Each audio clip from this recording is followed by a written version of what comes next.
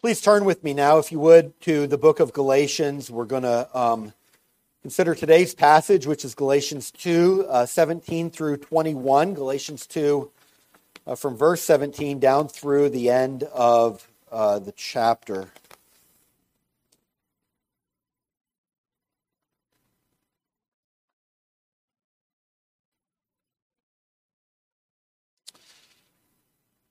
This is an extraordinary section in which not only is the doctrine of justification by faith laid out, but the difference that Jesus Christ makes then in the course of our Christian lives is also explained.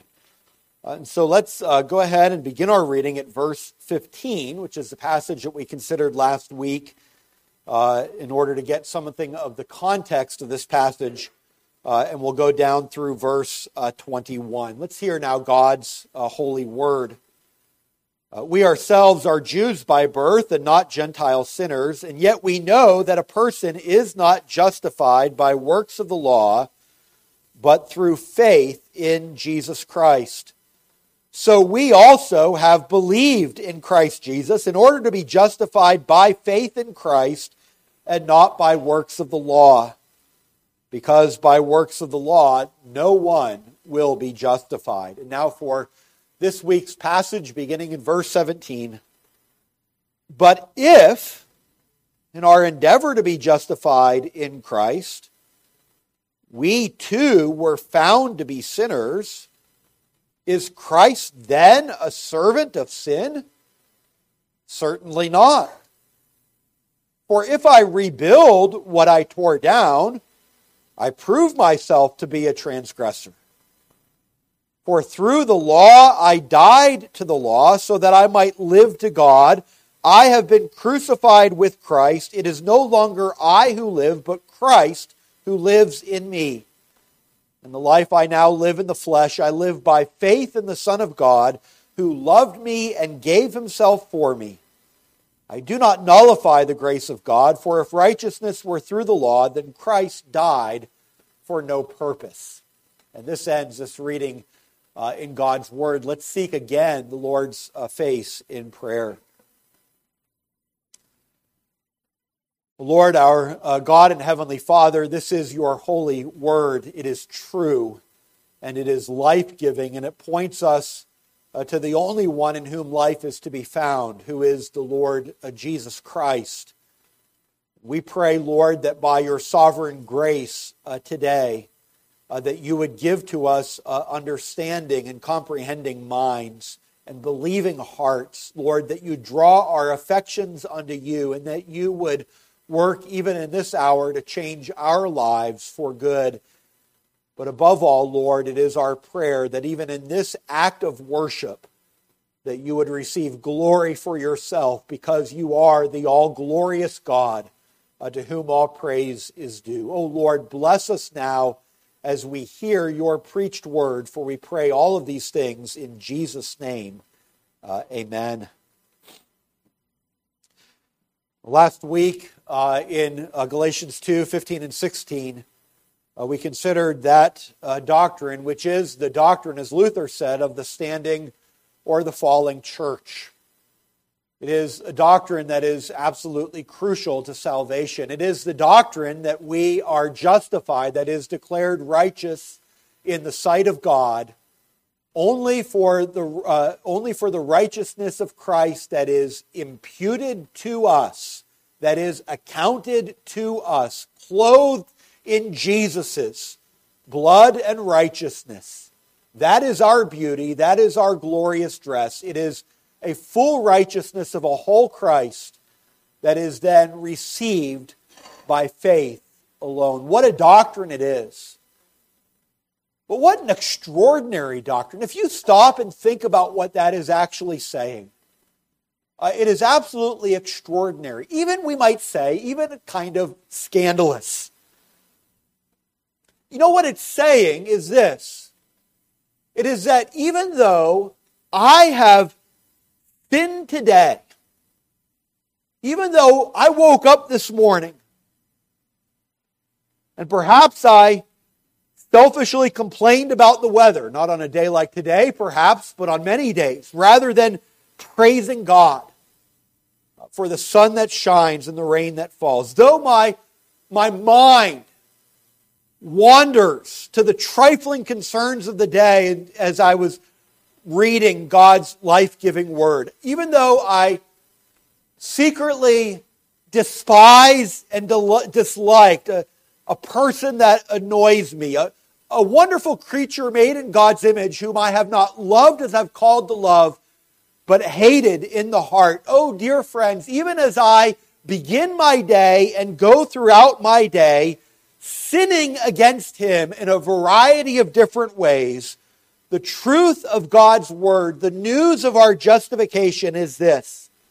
It is that even before I committed those sins, and yes, after I committed those sins, and get this, even at the very moment that I was committing those sins, God views me as righteous as His dear Son and accepts me fully in the Lord Jesus Christ. The truth of the gospel is that God justifies those who in themselves are ungodly. Not those who once were ungodly and now are perfectly righteous, but rather those who are now ungodly. God justifies them completely. They are loved, accepted, pronounced innocent, righteous, accounted sinless by the judge of the universe.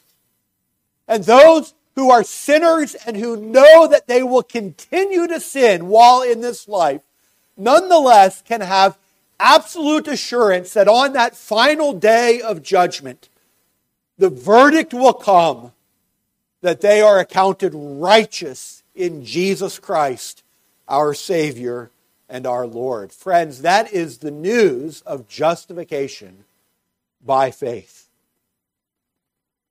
You know that when the gospel is then preached like that, there's going to be a question that rises.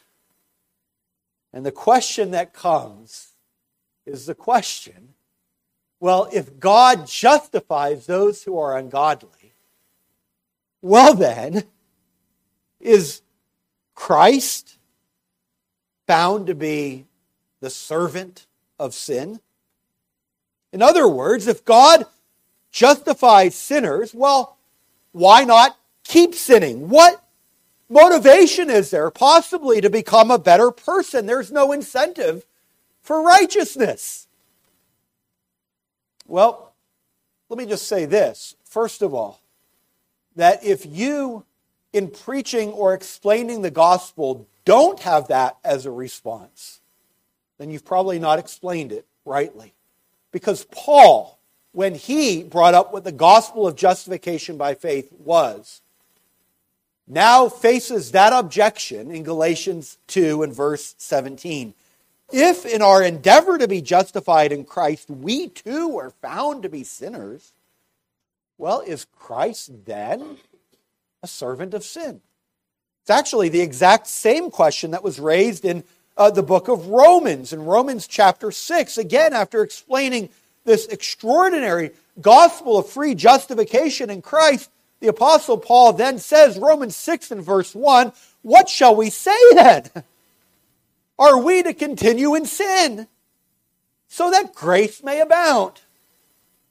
That is naturally the question when we encounter that glorious gospel of God's free grace and our justification. Well, the answer that Paul gave in Romans 6:1 was this: by no means. And the answer that he gives here in Galatians 2:17 is exactly the same. Is Christ then a servant of sin? And his answer is, certainly not. And here he makes an impassioned plea that though it seems like if justification by faith is true, we have then every reason to go on sinning, he says actually just the opposite is the case. that justification by faith actually leads to godly living. And that Jesus Christ, in all the fullness of His redeeming work, is not only sufficient for me to have a right standing before God, my justification, but the same Christ whose righteousness justifies me is also the Christ whose life and righteousness is sufficient for a life of faith, that is, for a life of increased holiness and dedication to God, that is, my sanctification. And so neither for my standing before Him, nor for the life that I live before Him, will my own works ultimately suffice. But the Lord who freely justifies me in Christ is the same one who so unites me to Jesus Christ that He then sanctifies me for holy living, so that the life I live is also a life that is lived by faith in the Lord Jesus Christ. So that's what we're going to open up. Last week, that glorious doctrine of justification. This week then saying, well, does that mean we live loosely? And his answer, certainly not. If you belong to Jesus Christ, the same Christ who justifies is the one who then also we cleave to by faith for a life of sanctification. So we're going to look at this now in this passage under three different headings. And the headings are these. First of all, if I pursue self-righteousness, it actually leads to more sin, not less. That's the first point. Second point, in union with Christ, I die to the law. Third point, Christ Himself now lives in me.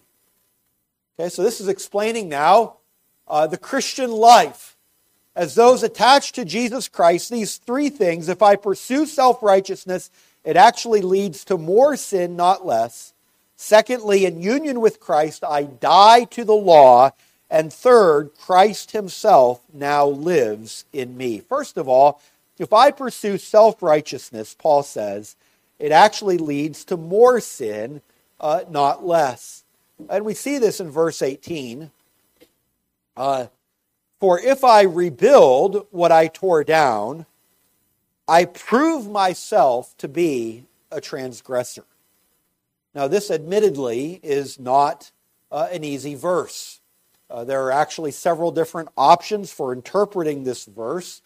We're not going to go through all of those options, but rather I'm going to give you the one that I think makes sense in the context of this verse. It's one with which many commentators agree.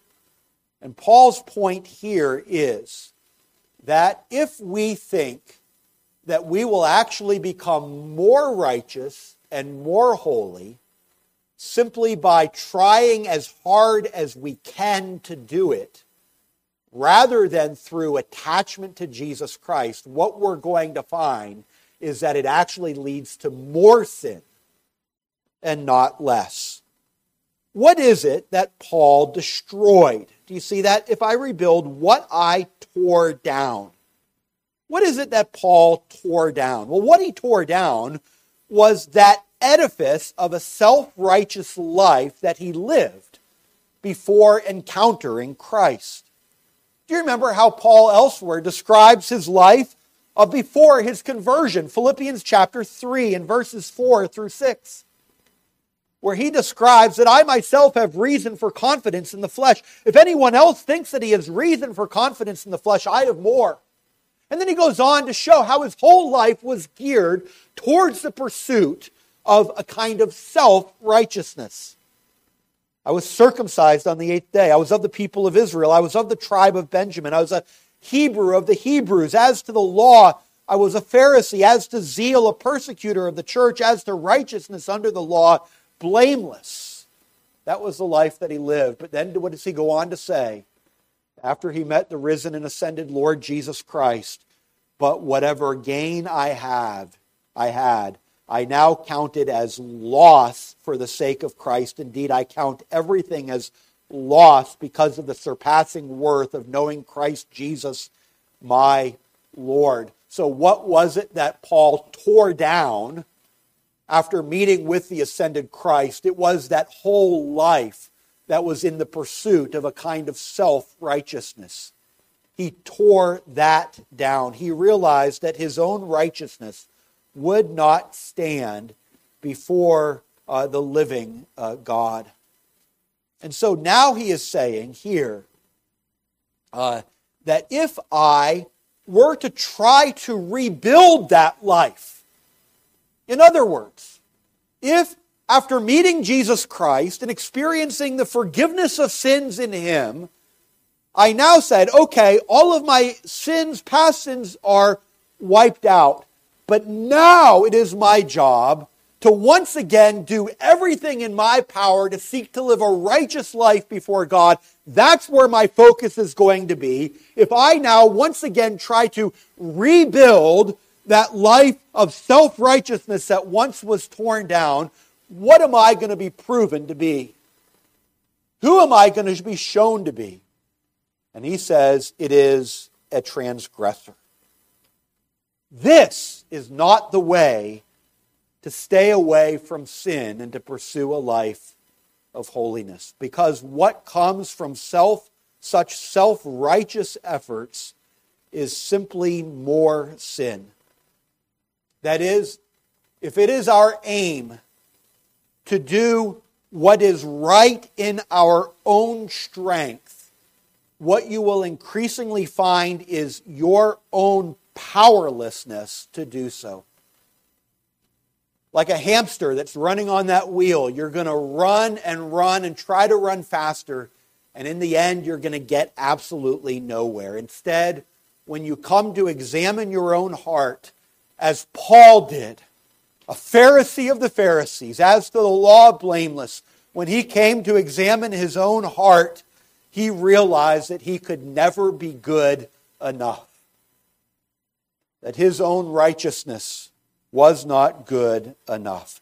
And so, dear friends, a life that is centered on simply being good will only show that you are never good enough. And that's so crucial for us in the course of our Christian lives, dear friends. Because we need to stop every kind of thinking that says, well, Christ was enough at the beginning of my Christian life. He forgave my sins. I received His righteousness. But now, for me to live the Christian life, that's up to me. It's up to me by my efforts to become a better person. You know, the world has its own kind of self-righteousness, doesn't it? The world believes that there's a certain kind of life that you ought to be chasing. You know, eat organically, drink fair trade coffee, be a positive person, tolerate everything, treat people with kindness, take care of your own body, be responsible, work hard, have a social consciousness. Okay? The world says this is the point of life. Try to become a better person. Now, some of those things are good things to do, not necessarily bad in themselves. But the point that Paul is making here, if that is the very focus of your life, if that is your pursuit, if that you say is the aim of my life, just to become a better person in these ways, well, living like that, he says, you're never ultimately going to make any advancement in holiness. Well, there are other ways as well that Christians are tempted to build their own lives of self-righteousness. Religion, even for Christians, can very easily become a matter of kind of following certain rules and regulations and trying to have your life together. It can very easily become a matter of, trying to check certain boxes. Have I gone to church? Check. Have I read my Bible? Check. Am I disciplining my kids properly? Check. And you're just trying to go down the list and trying to make sure that you have all the checks there and not leaving anything out. And you're trying really hard to do it, to live a good enough life. And quite frankly, many of us then feel guilty, actually dreadfully guilty, when we find that our lives don't match up. In fact, I imagine that many of us feel like an utter failure most of the time.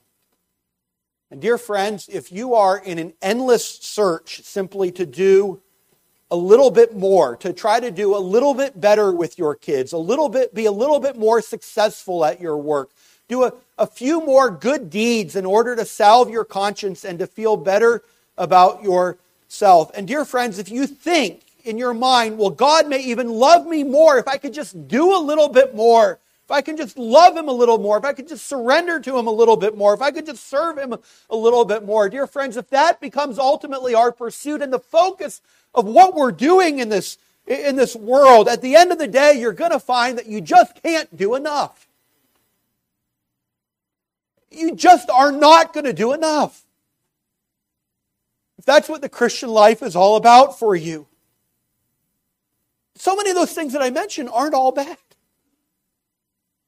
Okay? And as we're going to see, even there's a place for the law in the Christian's life to guide us in the way of obedience. But dear friends, if the focus is, what am I doing? Can I do a little bit more to feel a little bit better, to make God love me a little bit more? If our lives become a matter of that kind of list of do's and don'ts, dear friends, you're going to find that the Christian life ultimately is futile. And such efforts at the end of the day are only going to confirm the truth. It was true at the beginning. It is that you are a sinner. It is that you are a sinner. And so a life that is a pursuit of a kind of self-righteousness only leads to more sin, not less. And so that's such a helpful point that Paul's making here, isn't it? Against the Judaizing tendency in the Galatian church. They're worried. Is Paul speaking of lawlessness? Well, our focus needs to be just keeping the law, keeping the law, keeping the law. That's the focus of things. Paul says when that's our focus, simply, in itself, it's going to end in futility. And we're going to find at the end of the day that we are sinners indeed. Well, let's move on secondly. Well, what is it that we are to see? Secondly, now, this, that in union with Christ, what do? We die to the law. In union with Christ, I die to the law. And we see this in verse 19. For through the law, I died to the law. Well, what does that mean to die to the law? That Paul, as a believer in Christ, is one who has died to the law. The law itself doesn't die. It remains as God's righteous standard. It is a law that says, do this and live. But Paul is saying, I am the one who has died. I have died to this thing, to the law. And when a person dies to something, it is a way of saying that that thing no longer has power over you. And so Paul died to the law's controlling power over him. But how did he die? Well, it says that he died through the law. What does that mean? Well, I think it is best to understand that phrase, that he died to the law, through the law, in light of the statement at the beginning of verse 20, that also speaks of his death. And there he says, I have been crucified with Christ. How was it that Paul died to the law? Well, it was that he was crucified with Christ. Well, what happened when Christ died on the cross? Well, when Christ died on the cross, it wasn't that the law was set aside, but rather that the full penalty of the law was enacted on our Savior, Jesus Christ. So our sin was laid upon His shoulders, the cup of the fury of God's wrath that we deserved. The wrath that the law demanded was drunk to its dregs by Jesus Christ. Cursed is everyone who hangs on a tree. We're going to read later in Galatians 3. That's what the law says. And Christ was crucified for our sake. The law's full penalty was laid upon him. And so the law's demands were met. The penalty of the broken law was satisfied. And how was it satisfied? It was satisfied by our sinless Savior, Jesus Christ. But when he died, Christ died not only for himself, he died instead for us. He had no sin to atone for. But he died in our place on Calvary's tree. And so when Christ died, suffering the law's penalty, we ourselves, since he died for us, now are free from the law's penalty and power. It has no claim over us. The claim of the law has been met by him. This is the doctrine of union with Christ, dear believers. The Bible teaches over and over again that we are those who are in Jesus Christ, that everything that has been, or everything that Christ has done belongs to the believer, that his story is ours. And so what happened on that Roman cross some 2,000 years ago isn't some isolated event in human history. It's not something simply to learn about in history books and to think about as something simply that happened to Jesus Christ. But rather, as the Lord Jesus Christ hung on the cross, he did so in union with all of those who would come to believe upon him. He died for his people. And his death, suffering the law's curse, means also my death to the law. In other words, because Jesus died, I don't need to wake up today fearful whether or not I can meet the law's demands. My obedience to the law today cannot make me one bit more accepted or less accepted by God. I don't need to worry if I can do enough to make God love me today.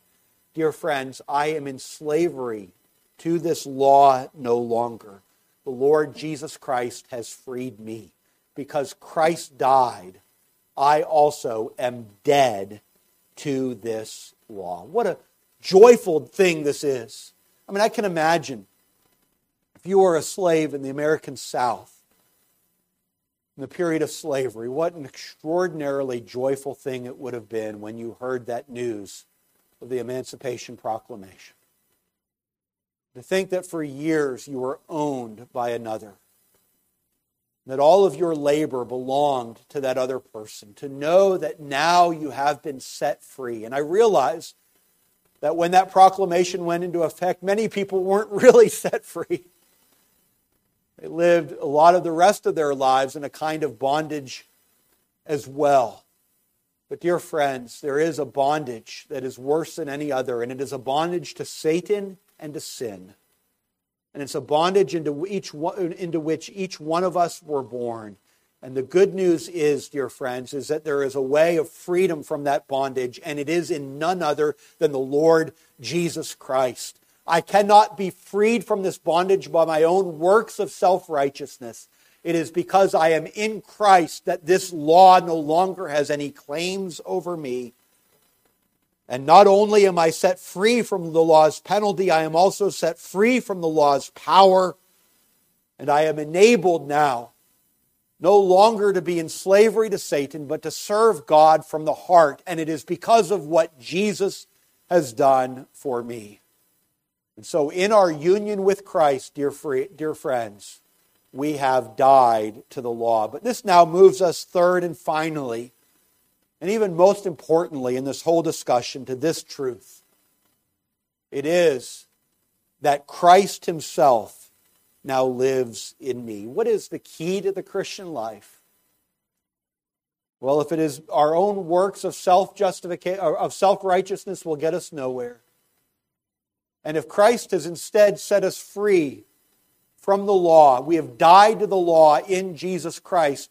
We now have this truth, which is all glorious and makes all the difference in the way that we live. It is that Christ Jesus himself now lives in me.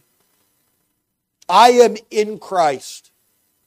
But being in Christ, it doesn't mean that he has simply died for me, setting me free from the law's power. But it means also that he now lives and lives in me. And all the fruit of who Jesus is now plays out in my life. And friends, that is the key to the Christian life. It is our union with Jesus Christ. He now dwells in me by his Holy Spirit. And so it means that as we seek to live, that it's not like God is standing outside of us, kind of saying, you're not getting it right. You're never good enough. You can't seem to do it. But rather, it's just the opposite. It is that the living God himself has now come and dwelt in us and has given us, by the power of Christ's life, all that is needed now for a life of godliness. So we see that in verse 19 and verse 20. Through the law I died to the law, so that, what? I might now live to God.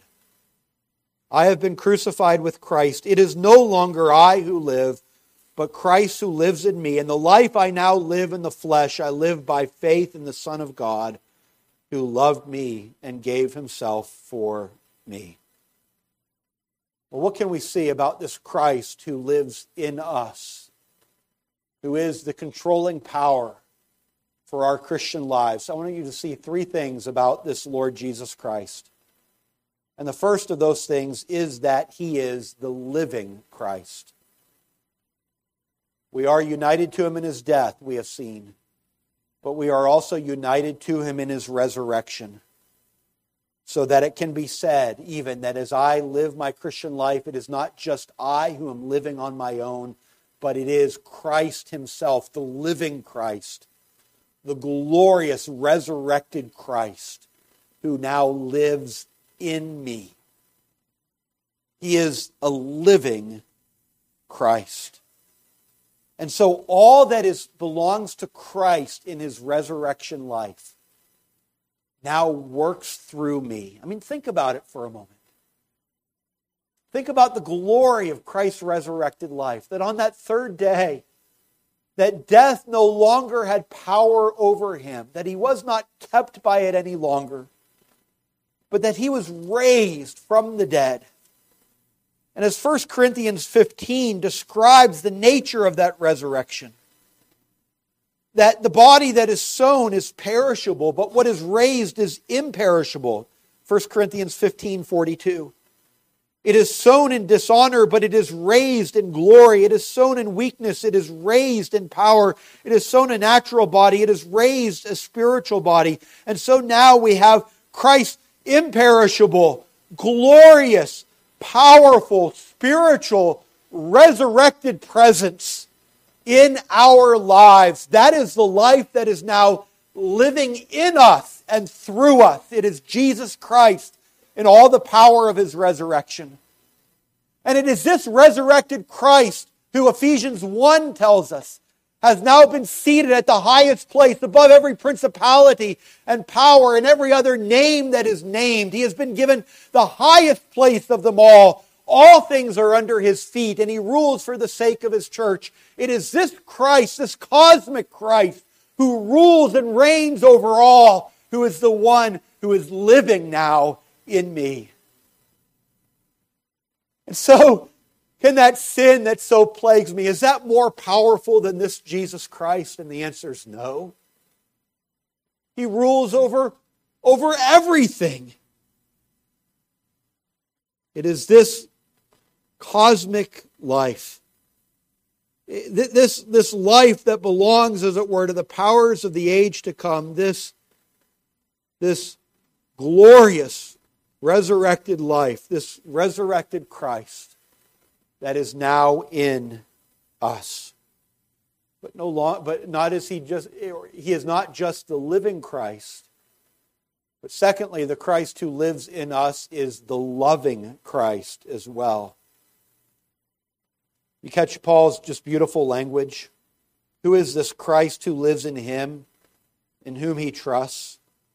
He is, verse 20, the one who loved me and gave himself for me.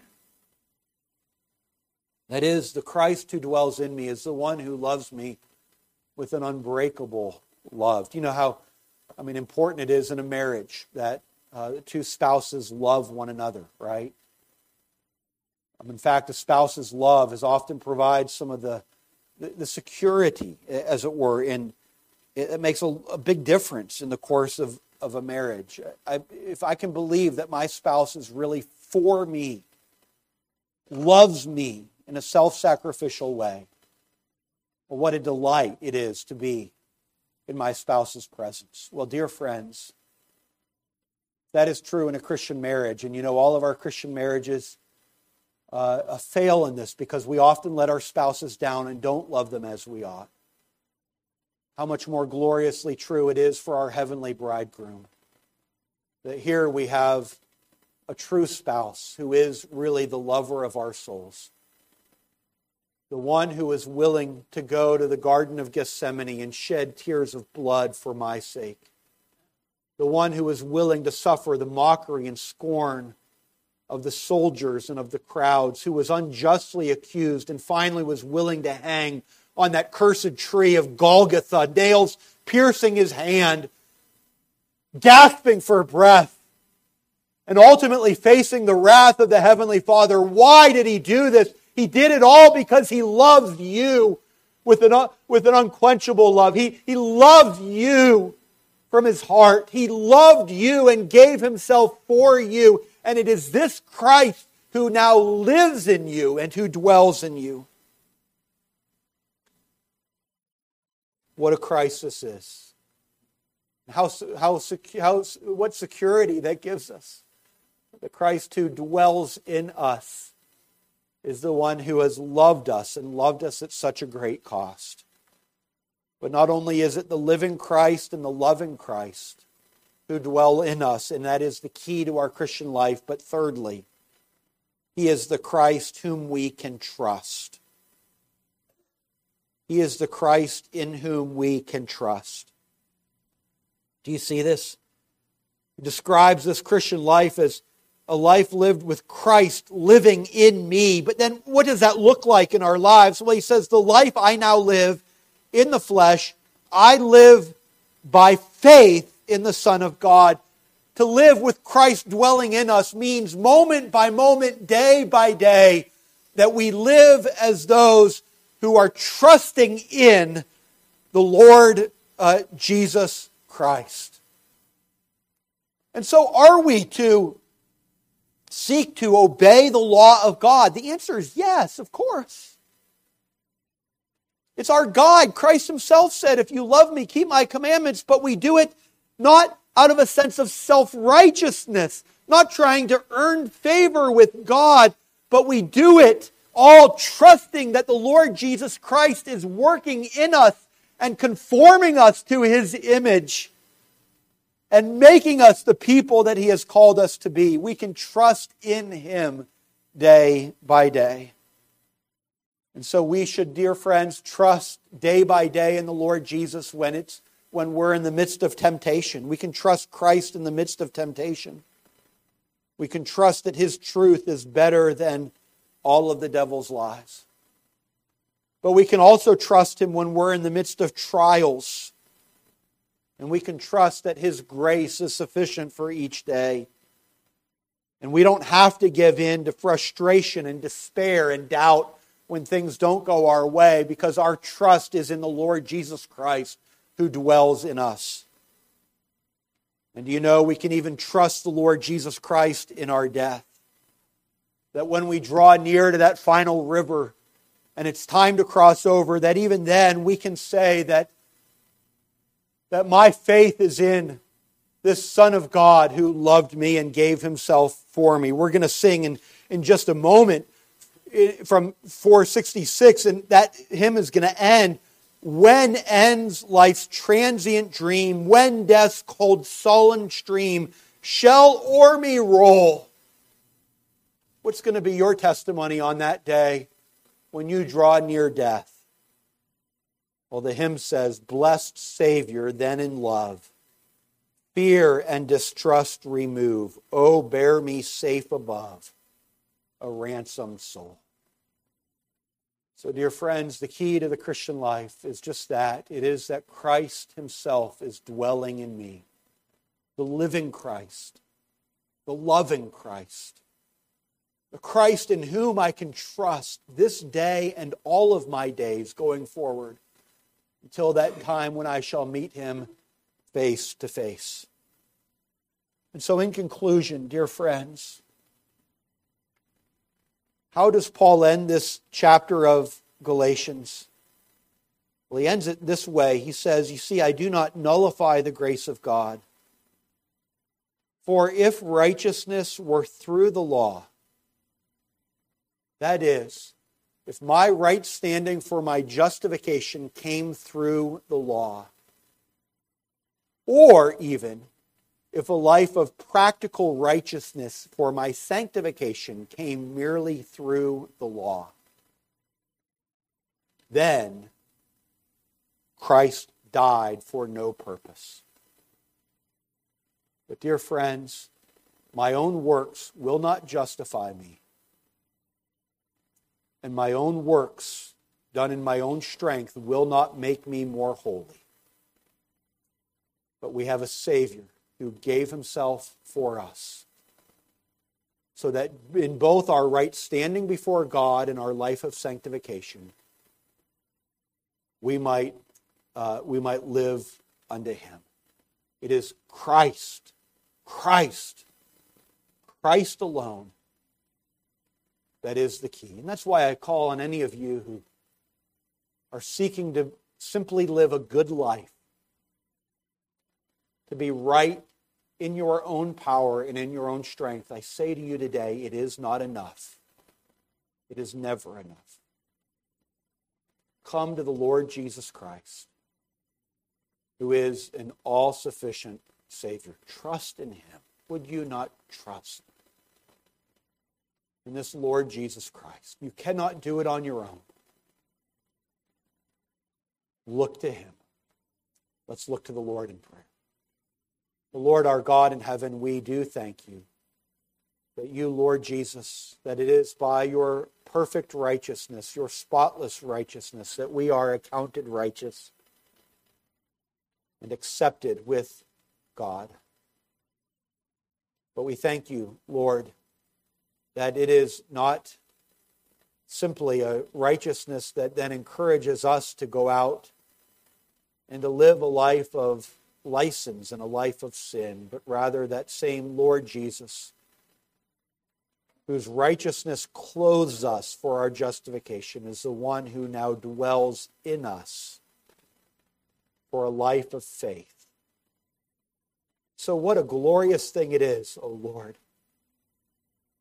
that not only are we accounted righteous before you, but by your grace we are enabled to live unto the living God. We by nature were slaves of sin, living for the sake of the devil, but now you have redeemed us and redeemed us unto a life of holiness in the Lord Jesus Christ. What a glorious truth, that the life I now live, I live by faith in the Son of God who loved me and gave himself for me. Might that be each of our testimonies. Lord, help us to live for Christ, we pray. And we pray all of this in Jesus' name. Amen. Well, we're going to now sing in response that hymn from which I just quoted, hymn number 466, "My Faith Looks Up to Thee, O Lamb of Calvary." Hymn 466.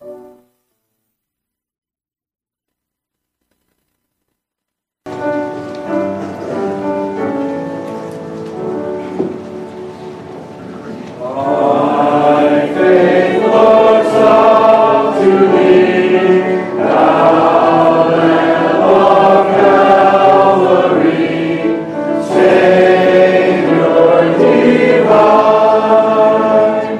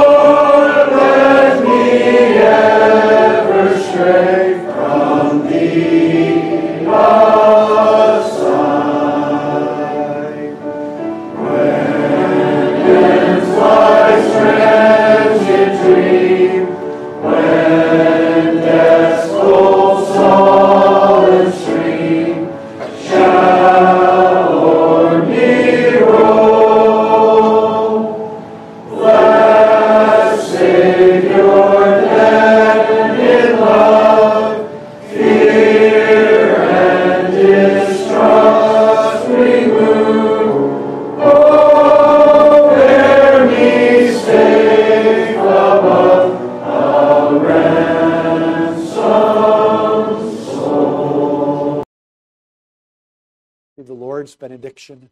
Now may the grace of the Lord Jesus Christ and the love of God and the fellowship of the Holy Spirit be with you all. Amen.